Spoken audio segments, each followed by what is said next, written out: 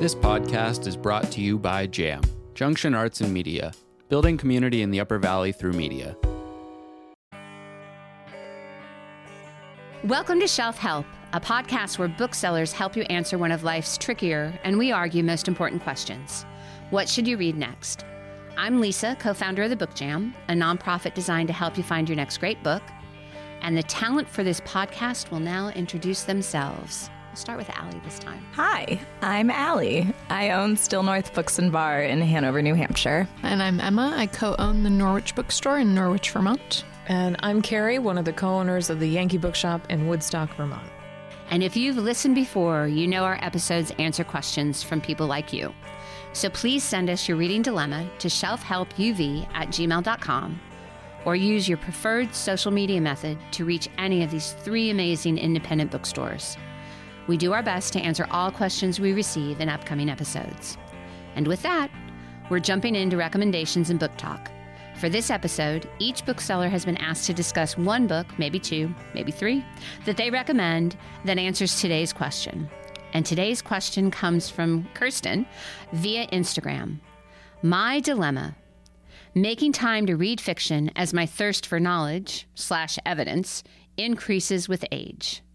Who wants to start us off here? Kirsten is one of the most wonderful, fascinating people that I have had the pleasure of meeting as a bookseller. And Kirsten reads a ton. Like, I need to make that clear. It's not that she's not reading, but she's one of those people who she's doing a lot of research on things, and she keeps going down these rabbit holes that have to do with her research. She and I haven't really had a good conversation in a while, but I know she's been doing a lot of research on family history. One of the most recent books that she picked up in our store had to do with the art from pulp novels, because she found out that someone in her family history was involved in that. So again, lots of really interesting, lots of metaphysical stuff. Yes, I want to know all of the things that Kirsten knows.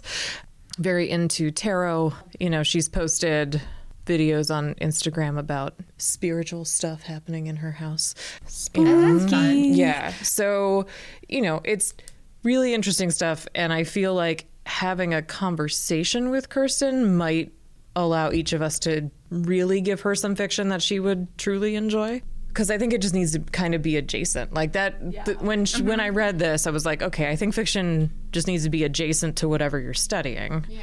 And then it's a little easier to dive into it. That makes sense. But yeah, so what did you think of? Yeah, what did you think, not knowing that? I struggled to come up with books, but I was able to quickly come up with a lot of things I wanted to say to you. And the first is like, well, you have two options here. One, no shame, read the nonfiction. Just keep reading it. Mm-hmm. Like, there is nothing wrong with nonfiction, and I, in this past year, have really embraced being more of a nonfiction reader than a fiction reader, which is super weird. Didn't think I'd be there, but I just kind of got to the point where I was like, wait, these stories aren't real, and so I want to be diving more into the things that are happening around me. That said, that's not why we read fiction, so stop looking for facts and evidence and read fiction, because it gives you a window into somebody else's experience. So like, if you can really separate yourself from that need for concrete knowledge, I think you have a better chance at really appreciating fiction. And one thought that I had was like, maybe go with an unreliable narrator, where like it's so obvious that like there is no objective truth, to kind of help get you out of that mindset. But then I started struggling with like unreliable narrator, what would I recommend? And I kind of abandoned it. But I think kind of playing with nonfiction versus fiction, looking for fiction that proves that there is no objective truth, or nonfiction that reads kind of like fiction. So when I say that, I think like memoir, like Wild Game by Adrian Broder. If you read that, there's like a 30% chance that you'll be like, this is a novel, if you don't know that it is a memoir. Mm-hmm. And so kind of looking for the nonfiction and the fiction that blurs those lines a little bit more, I think might be one way to approach it. Yeah, I'm just kind of curious why she feels like she needs to make time for fiction. Like, is the problem that she doesn't think it's as important as the nonfiction? Because to that, I would say that fiction can offer just as much truth and insight as nonfiction. But if it's just like there's a guilt, then like, yeah, Screw guilt. Yeah. Screw shame.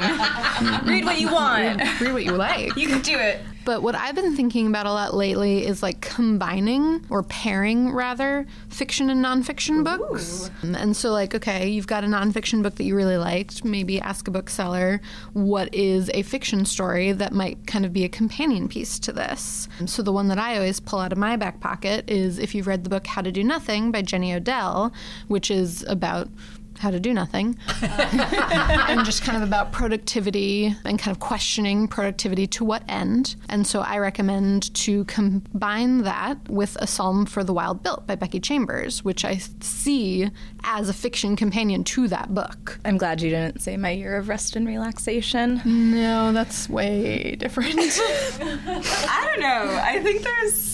You tell me, and then I'll say why I think they're similar. My Year of Rest and Relaxation is just like a total, like, let me kind of completely remove myself from society. Yeah. Whereas A Psalm for the Wild Built is all about, I mean, these are totally different books, by the way. One's so sci-fi, different. one's so different. not. But A Psalm for the Wild Built is very much about kind of like questioning our values and why we do things and like, again, productivity to what end. It very much sits in that question that How to Do Nothing, for me, brought up. So I feel like they just work really well together. I like the discussion here, and I'm still stuck on like what book would I recommend with an unreliable narrative, and I'm not coming up with one, but I will before this is over, I think. Gone Girl is another really obvious one. It's obvious, but that's what comes to head, but I didn't necessarily like it. Sorry. I personally loved it. Yeah.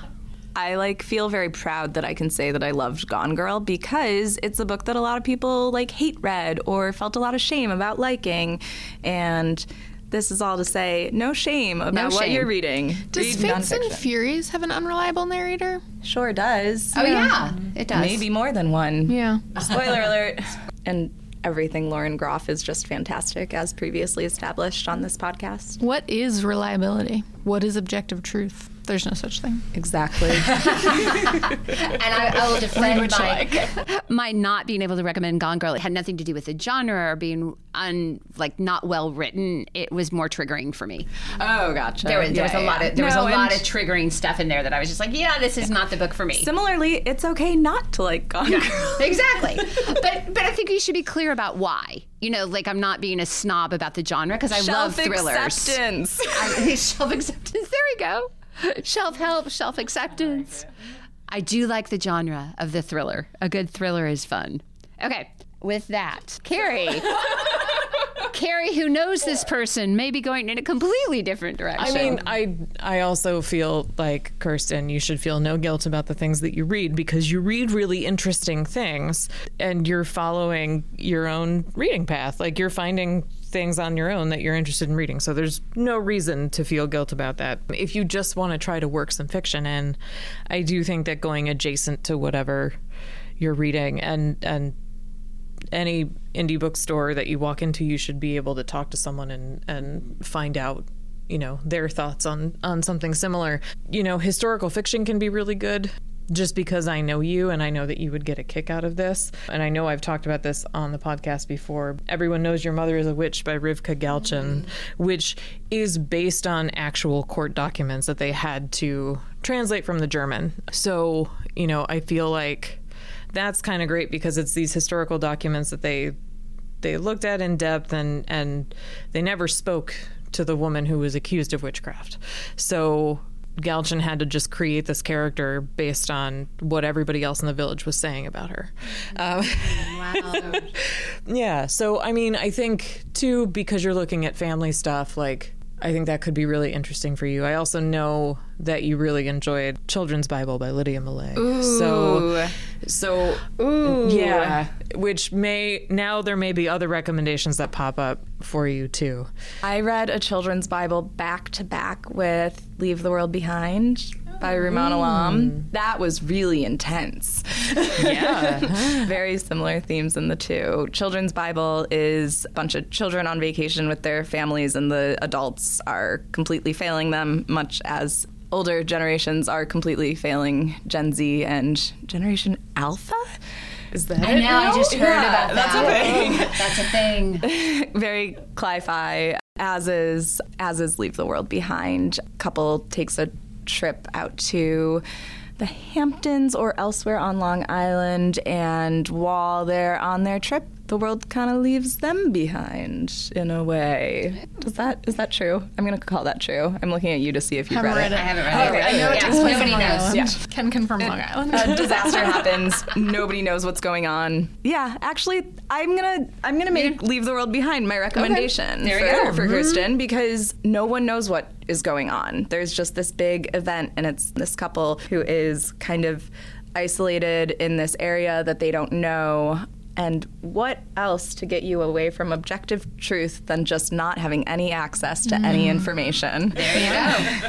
Did you say Kirsten likes reading tarot? I would assume that she does. I haven't had a conversation with her about it, but If you want to dive into fiction that is vaguely involved with tarot, then I would also recommend the Elemental Logic series by Laurie J. Marks, which I'm sure I must have talked about on the podcast before. First one is Fire Logic. If you've seen the TV show Avatar: The Last Airbender, very similar vibes, elements, destruction of civilization, and then kind of a rebuilding and a coming back together. But also the main character reads what she calls glyphs, but what basically sound like tarot cards to me. Oh, cool. Oh, it's amazing. It's the best book I've ever read. And we can give. Wow. Yep. You should fit that into every podcast.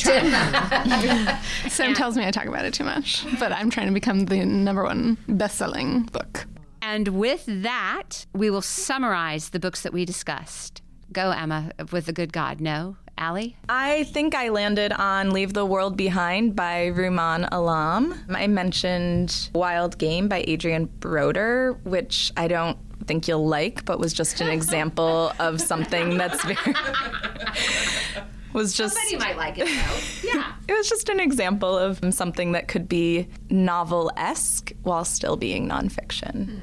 And you also mentioned briefly My Year of Rest and Relaxation. Oh, I did, but just to say I'm glad that Emma wasn't recommending that alongside How to Do Nothing. Not that it's not a good book. It's a good book, but just... It just doesn't fit. Yeah. There we go. Well done. Okay, Emma. I talked about How to Do Nothing and A Psalm for the Wild Built. How to Do Nothing is by Jenny Odell. Psalm for the Wild Built is by Becky Chambers. And I also recommended Fire Logic by Laurie J. Marks. And then I recommended Everyone Knows Your Mother is a Witch by Rivka Galchen. I think that was Children's it. Bible. Children's Bible, which you've already read, but other people should read because it was wonderful. So good. And you might want to just try Sweet Lamb of Heaven by Lydia Millett. Oh. That one was I still haven't read that one, but several people at the bookstore that I worked at the time that it came out were absolutely obsessed with it, and I still have one of their copies on my bookshelf. Okay. And with that, we end this episode. Shelf Help is brought to you by The Book Jam, a nonprofit designed to help readers find their next great book, Junction Arts Media, and these 3 fabulous bookstores, the Yankee Bookshop in Woodstock, Vermont, the Norwich Bookstore in Norwich, Vermont, and Still North Books and Bar in Hanover, New Hampshire. If you've got a reading dilemma, contact us at shelfhelpuv@gmail.com or reach any of these 3 fabulous stores using your preferred social media method. We are here to help your shelves. Thanks for being with us, and see you next time on Shelf Help. Thank you for listening to this Jam podcast. If you have found this program interesting and would like to find more Upper Valley content or learn how to produce your own media, please visit us at uvjam.org.